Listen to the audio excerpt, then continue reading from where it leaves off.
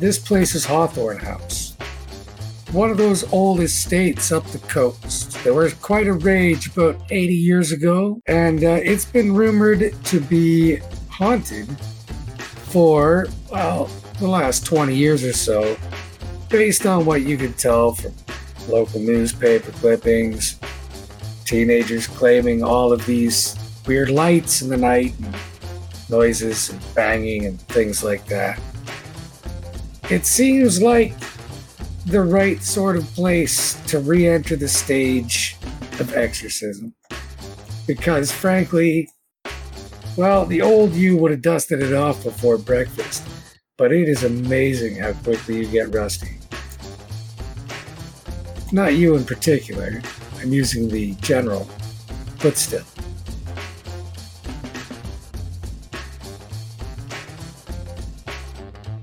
Yes, I found myself spending a lot of time going through my old books on exorcism, planning and plotting and gathering materials that I think I might need to pull this off.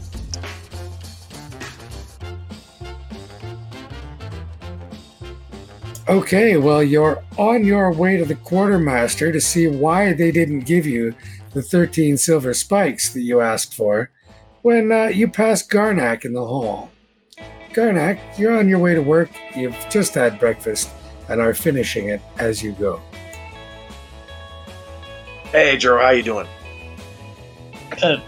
Doing fine, Garnak. Pardon me. Just on my way to see the quartermaster.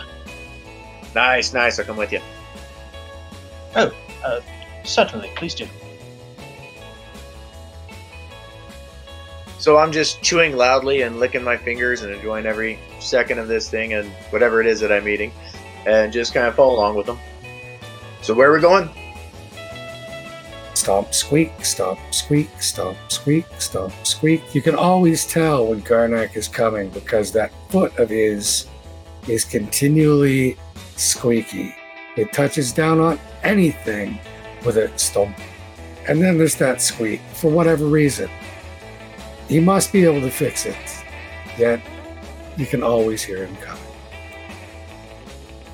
Garnak, this morning over your third bagel with lox, while you were waiting for them to refill the bacon, that math that you stayed up all night adjusting the harmonics, those theories that you've been working on, it just came to you. This is largely why you've been walking around waiting for Juro to come out of his office. Garnak, I don't mean to be rude, but is there anything you can do to fix the squeaking from that? It's not broken. Well, no, but it may be perfectly functional, but I don't know if it's very squeaky. Right. And? Oh. Well, if that's part of the design, then I have no complaints. I sort of shrug and kind of keep going. It's like, so, when are you going on your field trip? That's just the thing of it. I don't know yet. I need certain materials. I have to pull out certain books. I don't even know where to start at this point. I have to do an initial foray to see what sort of haunting we're going to be dealing with. I want to get some local lore, see if there's anybody around who can possibly point me in the right direction. It's been a few years. Okay, a couple of things. Welcome to Runelanders. I'm Matt Adam, your host and friendly neighborhood dungeon master, and so it's my job to let you know that Runelanders contains mature themes, adult content, coarse language, and things that might offend sensitive listeners, and so listener discretion is strongly advised. Now, if that sort of thing is your sort of thing, then thrill to these tales of terror in a town called Tallwater, far away in the west. It's the sort of place that has a space for the good and the bad and the worst and the best, and the sane and the mad and the cursed and the blessed. If not at its university, at least in its menagerie. What weirdness will these academic adventurers uncover in this Eldritch episode? Well, I could tell you, but we'd rather show you. We're the Runelanders. This is Tallwater Tales. So get ready, Runatics, and let's roll.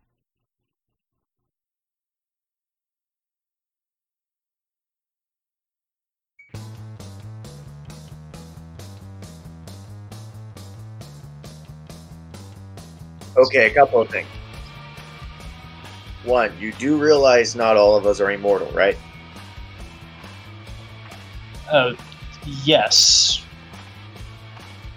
Good. And second, neither is your job, man. At some point, we're going to have to get going a little bit quicker than that. I'm saying we might want to combine like steps 1 through 4 there into one little venture, including, well, most likely going into the house that's probably just going to have some flashy lights. Well, those are my thoughts exactly. I don't think it's going to be anything more than a bit of theatrics and a few words spoken, and things will start to quiet down again. But we can't just rush this. Why not? Okay, so we need to perform an experiment, part of this thing too. And I hand him a piece of paper. What's this? This is the request to start a new class that you're going to be teaching. I don't have time to teach a new class. I have my xenobiology lectures, and I have exorcisms to perform, so I can save my old job. What? Oh yeah. This is part of that. But this is you take a look at the paper. It's the title of it is Field Studies of the Occult and Preternatural Creatures. You need to teach this class. Field studies? I haven't done field work in years. Right, but right now you're going to do field work. I'll take it. I got a side note for this. Here's the point. I think I know how to get Vesper off campus. Do tell. Alright, so Vespi can go anywhere that is part of school grounds. If she tries to leave school grounds, things get ugly, right? I suppose. So we need to make school grounds portable. We need to make your classroom wherever you are. Something like within 101 leagues of Professor Juro, the teacher of the Field Studies of the Occult and Preternatural Creatures. That way, wherever you go, she can go.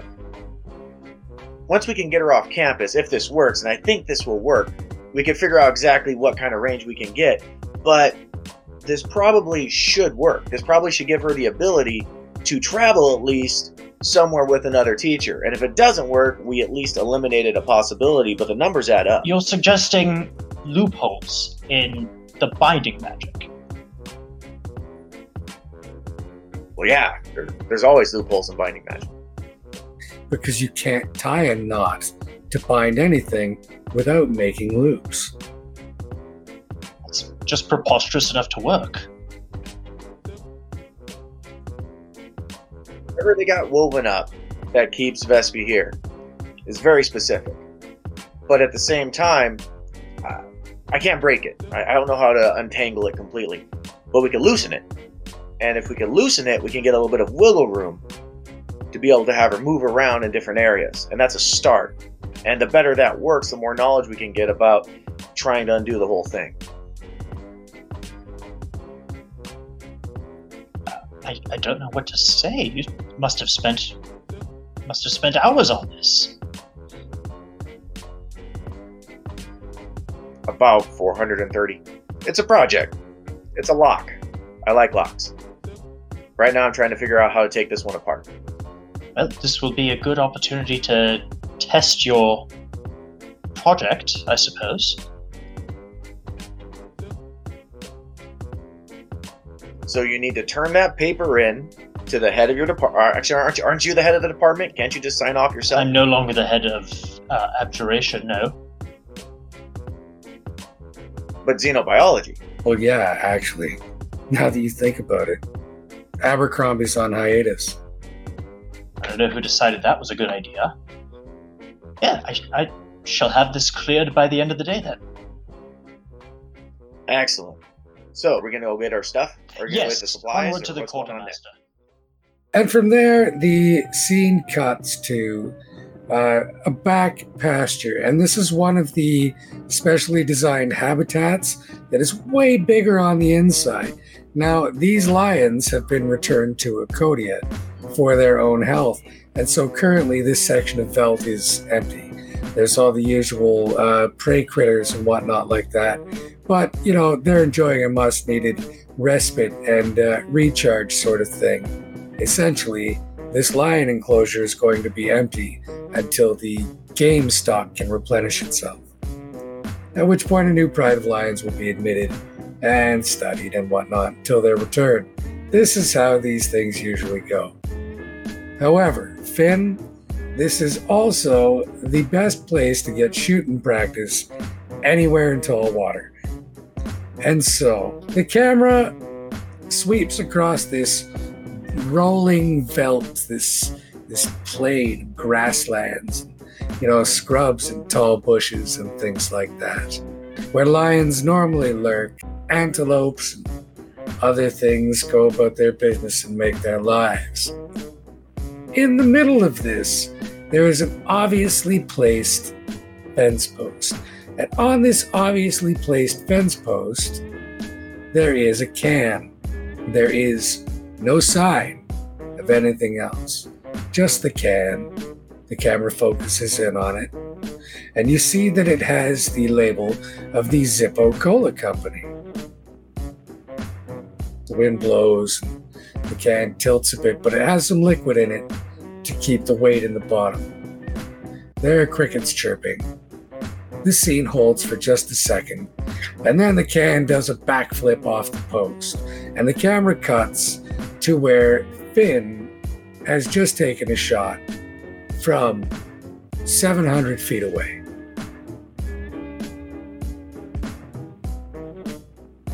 Finn's rifle is a rifle that was owned by his father at one point. It's old, but it's reliable, with a whalebone stock and a long barrel. So it's a good old chunk of gun. I think that the gun stock being carved out of whalebone is also scrimshot. Yep. Finn will jog over to the far end. And as he's jogging over, he's still sort of looking around in amazement at this place and how on Earth this massive Serengeti can exist when it looks bigger than the entire campus of the university. Yeah, it goes off into the distance, right? Like you can see some springboks running away at the sound, still running away from the sound of the shot. And like it's grass until it's blue. It's hotter and drier too, which is the strangest thing. So Finn picks up the can, kind of tries to crumple it back vertical, puts it back in place. Since it has no more liquid in the bottom, a passing breeze first teeters and then topples it. There's a chiming from your pockets. Lunch. So as you turn around from this vast, expansive veldt, the camera sees the 10 by 20 window that looks out into the hall of the menagerie as you walk back into the hallway. It stretches out in either direction. It's a circle, right? The university is built on all of these weird glyphic geometries.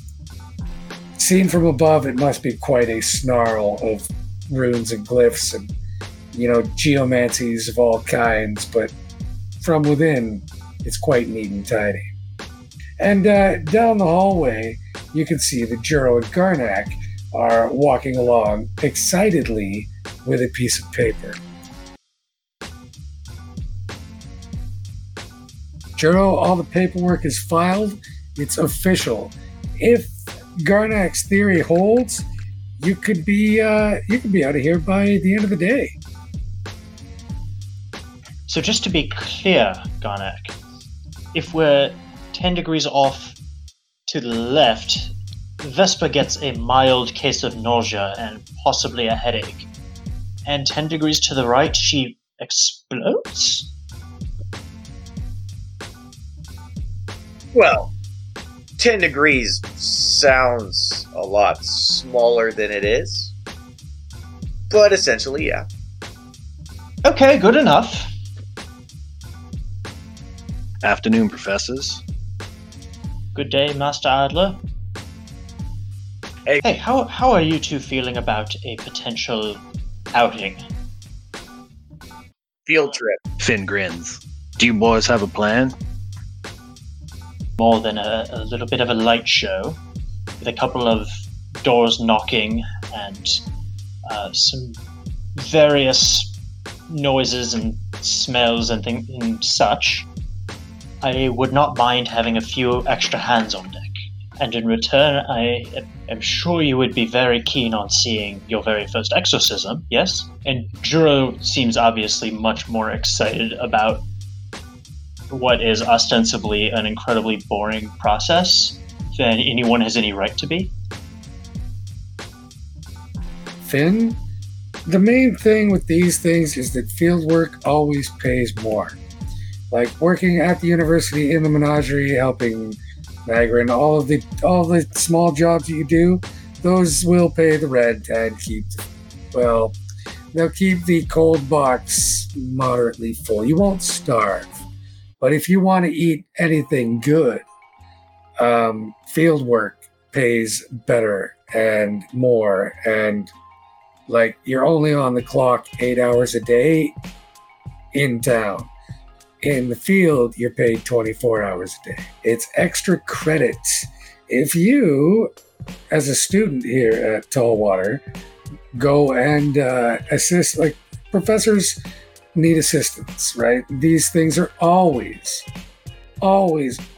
lined up because you need to have some teaching assistant hours to graduate, even as a bachelor, even with a bachelor's here. Now, while it's true you are working your way through school for the university, you still can't get around that teaching assistancy. So why not? I mean, you've got a couple more years left in school, sure, but better to get it out of the way now. Professor, I have a question for you about this outing. Back when at home, there was this, giant stag that roamed the forest near where I lived, and I took it upon myself to hunt that thing down and bring it back. And if I hadn't brought back the body, no one would have believed that I would have been able to take this stag down, because let me tell you, it was a monster. I guess my question is, what do you bring back from an exorcism to let everyone know that you actually accomplished it?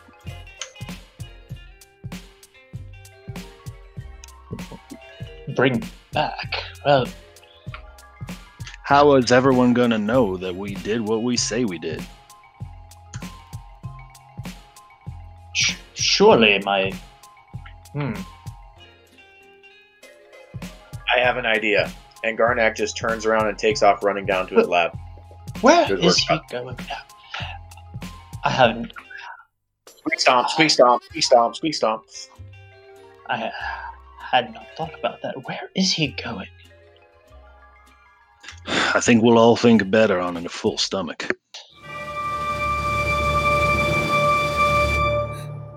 Go away! Well, that's no way to talk to your doctor, is it? Vesper still has a headache from the night before. Oh, and it was really, really early when this red-headed little demoness came into your room and turned all the lights on. But if he has something to help with a headache...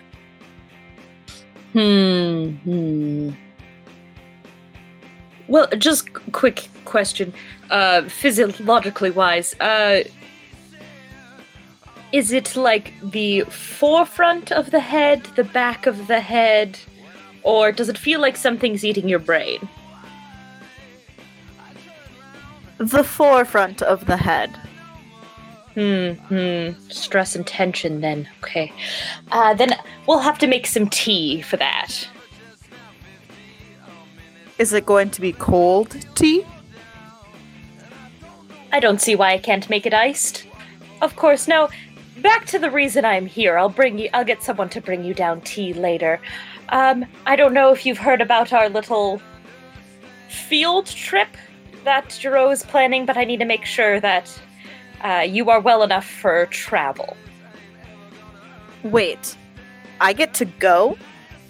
And Vesper immediately sits up in her bed. Oh, yeah, but then the world takes a second to catch up with you. Oh, that was a bad idea.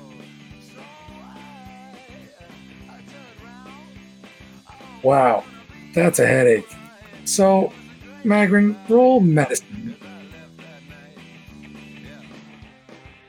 That's a 19 on medicine. Okay, well, she's got a few things out of whack and her humors are clearly imbalanced, so when you climb up onto her bed behind her and stick your knee into the middle of her back and grab her left antler and give her right ear a push, everything goes crack at once in Vesper. That hurts enough for a big, sharp intake of breath, but then everything, even your headache, feels better. Have I told you how much I hate and love when you do that? Multiple times at this point, yes. Just, you have to put the knee lower down, otherwise it presses on that certain area of my back, and I don't really like that. Unfortunately, due to the nerve endings in your chakra locations, it's the only way. Now, temperature, as we know that to be a problem, we need to discuss a plan of action for transport.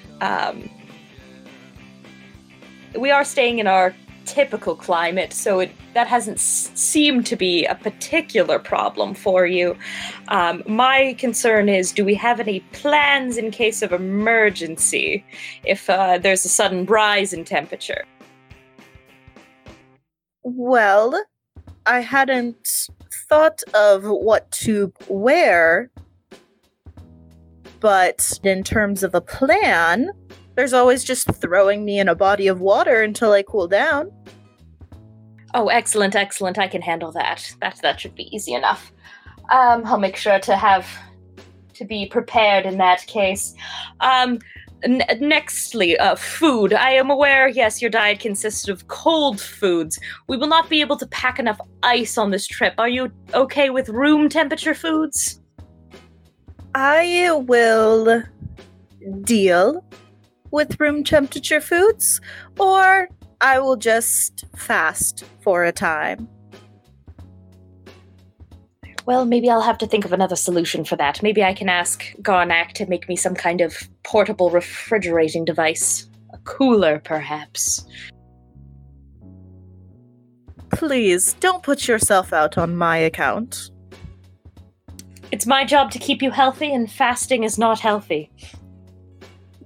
Tell that to some of the young people here at this university.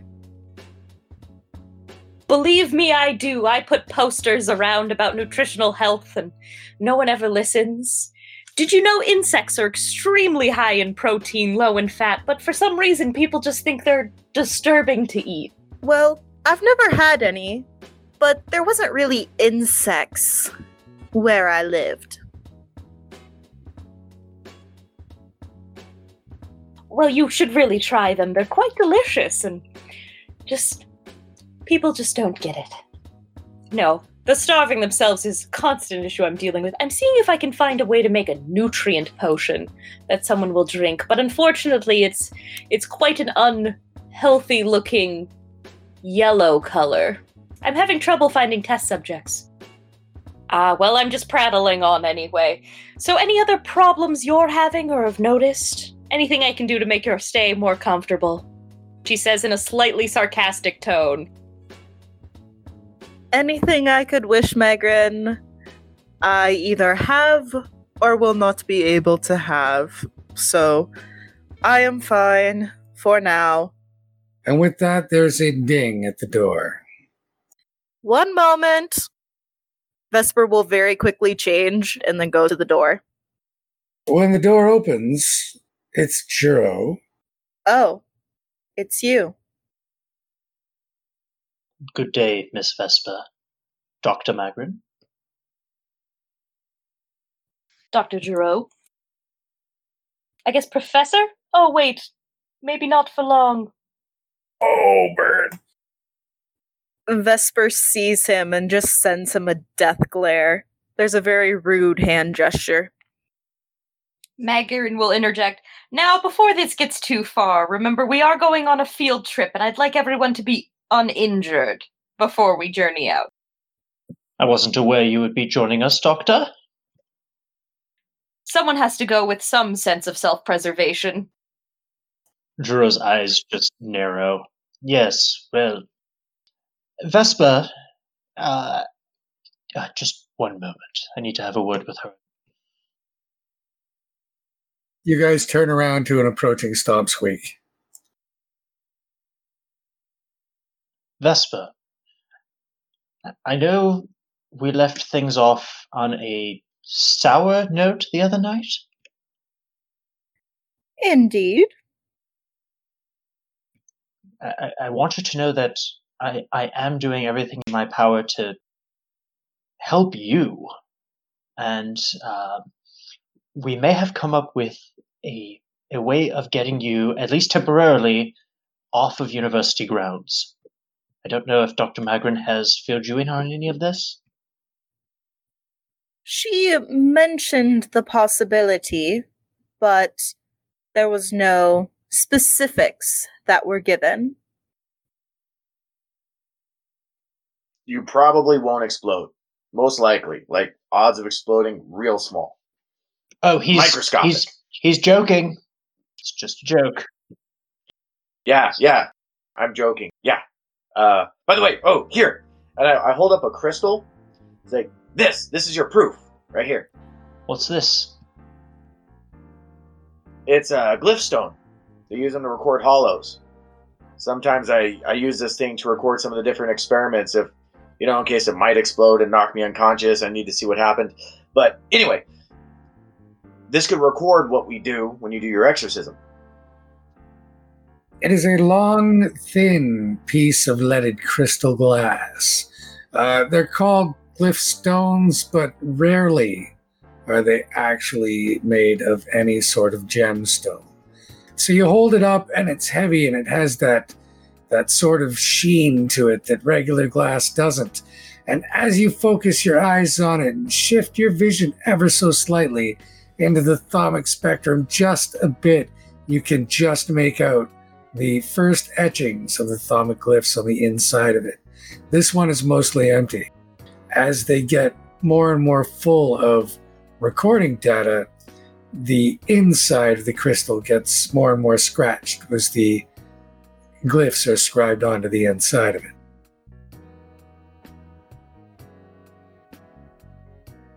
So with this, we could go through, record the exorcism, keep track of everything that we have, and show that we complete it. When the house is clean afterwards, we have documented proof. Plus, you could go show this to the school board. Well, I don't know that this will pick up anything. The ghosts that possess such places tend to be... they tend not to be visible. Well, it'll pick up you. It'll pick up me. It'll pick up Vesper if we actually can get her off campus. But it'll pick up whoever's there and show the process happening and see what they have. Plus, not only that, you could offer to them as a teaching tool that they could show in other classes. Something that could actually show what it looks like to actually have a real exorcism being done. I don't suppose it could hurt. Well, thank you. If you say that'll work, sir, then I'll take your word for it. Yeah, these things are fairly new, and Finn, A lot of the other students are right into them, but those are the trust fund kids, right? Those are the ones with all kinds of money to afford all the newest Thaumatech out of Monder and Dyer and Bailey Mina and places like that, right? Where the real cutting edge of the Imperial holotech comes from, because that's where you've seen this mostly. They have something like it in the Lakelands, but they don't tend to use things as disposable as the Empire does.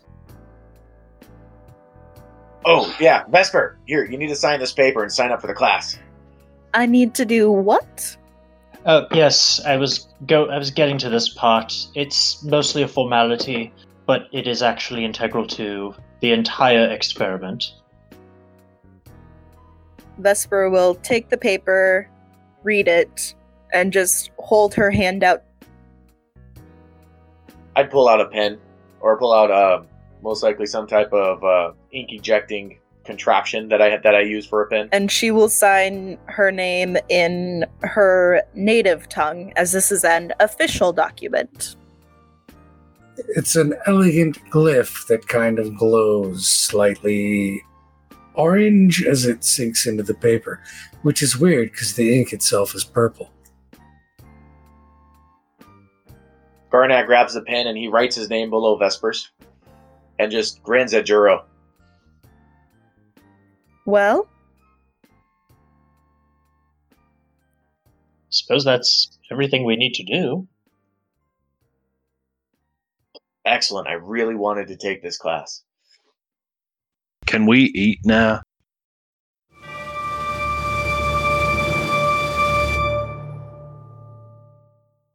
Hey, Vesper, Yes? you have never seen the ocean. No, I have not. And yet here you are at this cafe on top of the Tallwater Harbor Wall. It's right on the lip of the fall, right? It's the furthest west you can go at this part of the city, because after that, everything else is 400 feet down. Vesper is trying her best to look unfazed. Well, yeah, you certainly are trying. And I mean, as far as you're concerned, you're putting every effort into it. Everybody else at the table, Vesper hasn't been able to say anything because she's watching the birds fly around and the clouds in the sky. The clouds, Vesper, the clouds go off in above this scattered blanket, this blanket of blue that's all wrinkly and seethes, and there's no liquid water where you're from, not in big quantities. So I mean, to see it just stretch away to the edge of the world like that, with all of those green islands scattered out all across it, and like birds, and you can see the ships sailing in and out, and you can see the city of Tallwater stretching away on both the north and south shores of Tallwater Bay, pretty much as far as your eyes can follow. This, combined with the fact that she has actually left university campus, yeah, she's very, very quiet. Now, everybody else, it's been about 15 minutes since the waitstaff has been back. The service has been terrible because as soon as this person, who appeared to be vaguely human, well, mostly human, is, yeah, humanish. Well, you could probably get a better lock on them if they ever came back, but got one look at Vesper, and all the color drained out of their face, and then they just went away. The order eventually got there. Somebody else brought it. You can't get a drink for love nor money. This place is terrible.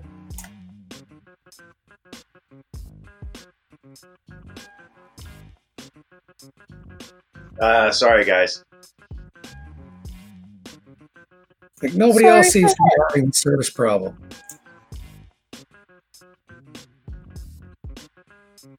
I normally at the bar.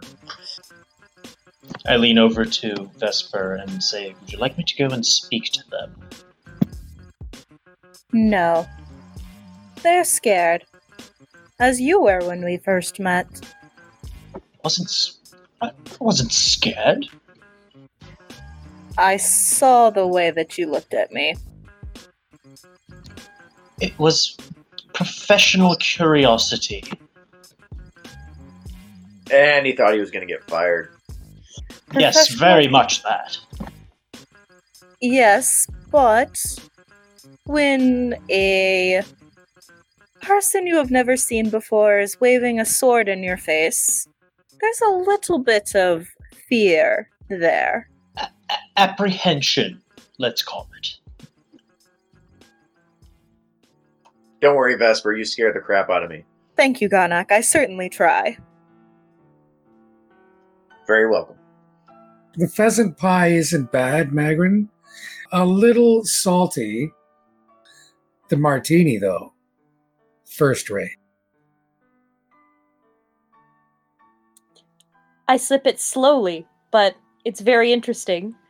Pheasant, it's always bird with this town. Always bird. I ask Garnak what he decided to order. He tends to know what's good around here. Oh, I normally just get the brioche, and they have a nice soft cheese that they get from one of the local dairies around here. Yeah, say one thing about Highmoor. You can get some good dairy products in Tallwater for sure. Garnak, I worry about your diet. How is your vegetable intake these days? I eat lots of things that eat vegetables.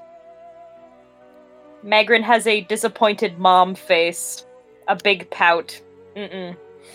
You might say that he has a purely vegetarian diet. Not one speck of meat in that beer, for instance.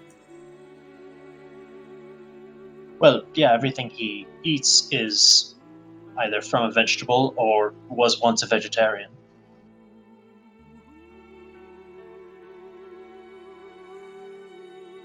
Magrin makes a mental note to make sure that there's more vegetables in the rations we take with us. Yes, because unfortunately for the boys, Magrin, equivocation is not a food group. Well, our first field trip's a success. So, when do we head to this haunted house? Tomorrow, I would say. Get a bright and early start. Do you have some sort of idea of what we're facing in there? No, he doesn't. No, but I can make several educated guesses, and I will be prepared for all of them.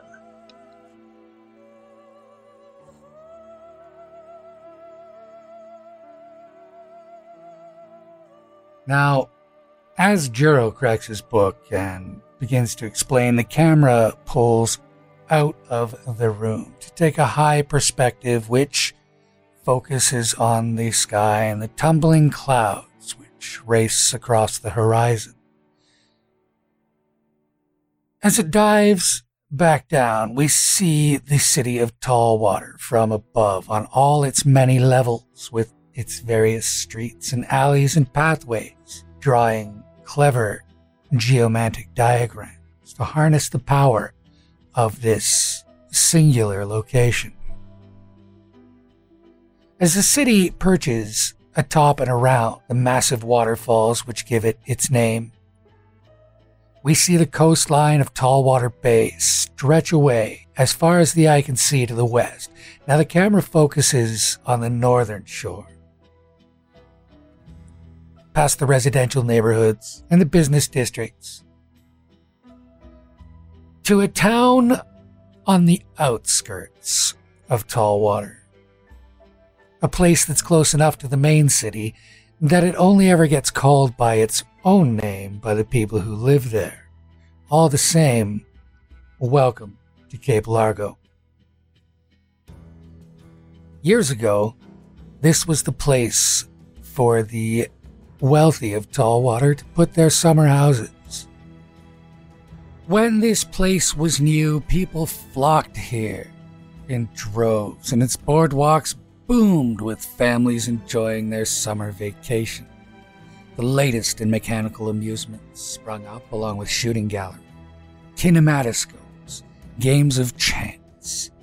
Millionaires built their mansions on the sand or carefully constructed, cleverly cantilevered castles to climb the craggy coastal cliffs of Caranginor. Yes, indeed. Once, Cape Largo was the place to be in this area. Now, it still does a decent trade, but things have cooled off in recent decades, and what once was new has aged, some of it better than others. Still, you have to appreciate the atmosphere of it all. I mean, this is where Vode was born, or the socio-political leanings of the Zhuja art movement. The millionaires still live here, but the mood of the place is a lot more subdued. Maybe the shines wore off. Maybe it's just late in the season. But all the same, as the waves break on the shore and the sea wind rustles the coastal grasses in the sand, you can still hear the sounds of families having fun in the summer. Now, you necessarily have to look out towards the south at this island, which contains Hawthorne House. The coast stretches away to the west and the east. The bay, you can just see the other side of it from where you stand. The neighborhood you're in is in these big estate beach houses. In its heyday, Hawthorne House was a beautiful place with a terracotta roof and,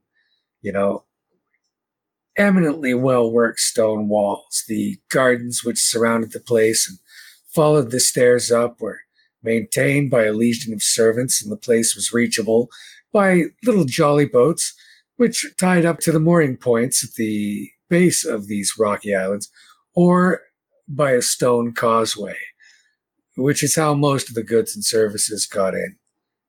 About halfway across the causeway was a drawbridge, which could be raised from the island side for privacy's sake. Now, that fell into the water about 40 years ago, but the frame still exists.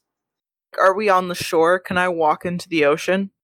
You're about 50 yards off the water, but yeah. I'm just going to start walking towards the ocean.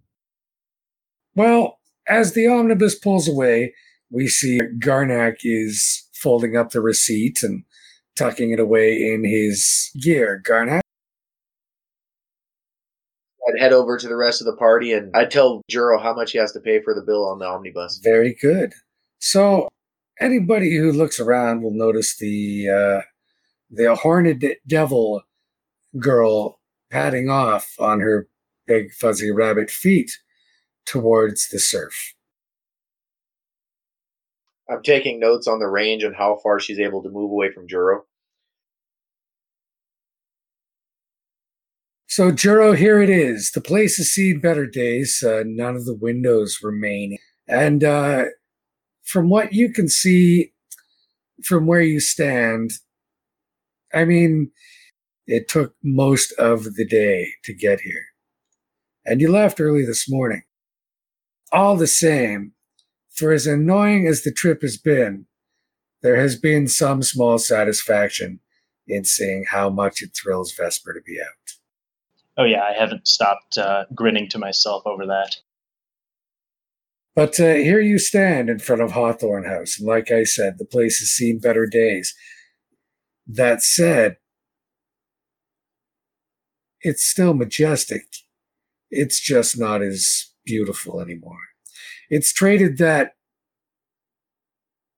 comeliness for a sinister sort of majesty. It is the sort of place that teenagers dare each other to go into and spend the night. It is the sort of place that braver teenagers might go to drink stolen liquor and have sex. There is all kinds of graffiti on the causeway and the rotten bridge. From here, you can see that, the usual fuck yous and various pictures of genitalia and other secondary sexual characteristics of the various species that live around here, all painted along with strange glyphs and pictures of what have you. Poster bills all over the posts. Yeah. Now that said, the rest of the neighborhood is in pretty good shape. There are, obviously, there was an omnibus that came out here. You can see that there are, stacks of milk bottles at the ends of lanes, waiting for the dairyman to come by and pick them up. The place is still a lived-in neighborhood, so, how haunted can this place actually be? In my experience, quite haunted. As Vesper is walking towards the ocean, she's just going to kind of see if she can feel anything unnatural, whether that be through her own senses or she senses something from the hells. If you got your feet on that island, you'd know. You could feel it, right? You could just reach down into the dirt and commune as you do. But here you are standing on this rocky, sandy shore, and a little crab goes sidling on by you with its claws high, with a definite don't mess around on its waving eye stalks as it walks sideways into the water. Vesper's going to very, very cautiously walk ankle deep into the surf and just see what it feels like for her. The water is pleasantly cool. She gets a smirk and starts walking further in.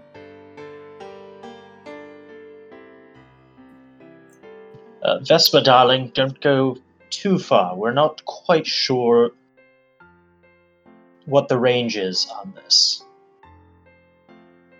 Vesper is going to turn around to look at Juro, give him a smirk, and then fall backwards into the water. Vespa? And she is just going to sink and lay. The water covers you up with this liquid embrace all over. You can just see the tips of her antlers sticking out of the water. She'll be down there for about 30 seconds and then come up for a moment. Juro will have a moment of panic, but do his best to rein in his excitement because he can still see her antlers and does not want to look like a panicky fool.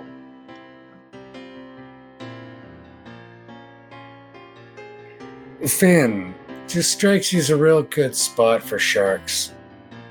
Finn will hop over the edge of the causeway onto the shore and walk over near to where Vesper's laying. But he's not going to go in until she sits up. Right now, she's at about 18 inches of depth, right? And that is just about as deep as you think would be safe to go.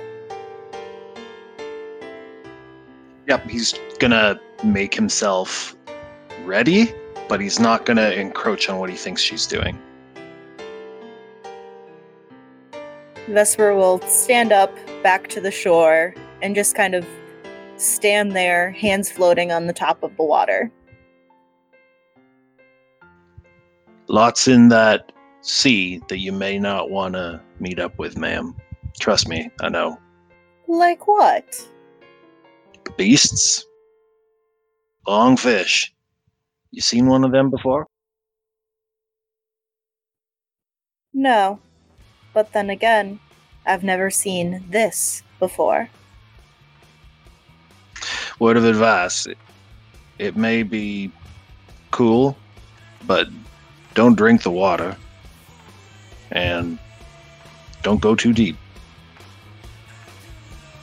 Or what? She looks over her shoulder and quirks an eyebrow. You might get eaten. That's interesting. Don't turn your back on the sea, ma'am. Oh. Well, I haven't, have I? Not yet. Yes, I just say that's quite enough, Miss Vesper. Please come out of there. Vesper laughs and then turns around and walks out, and, you know, she's a dripping wet, gorgeous tiefling, so however that wants to work. When she gets out of the surf, Finn reaches into his pack and hands her a towel.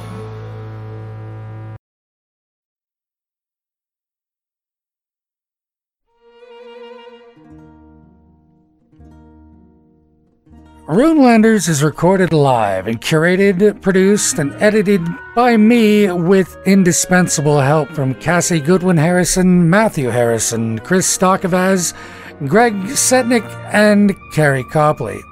All the usual people played all the usual parts, and if you want to know more about them, you can find out all about them, all about the little Easter eggs that I scattered through these episodes, and so much more at runelanders.com. Watch for our vastly improved website coming up soon. That'll about do it for this episode. Next time on Runelanders, we're gonna have some wicked awesome fun. You have to check it out. We'll see you then. I'm DM Matt Adam. I'm DM Good Guy, reminding you to roll high and don't die. Until next. Take good care.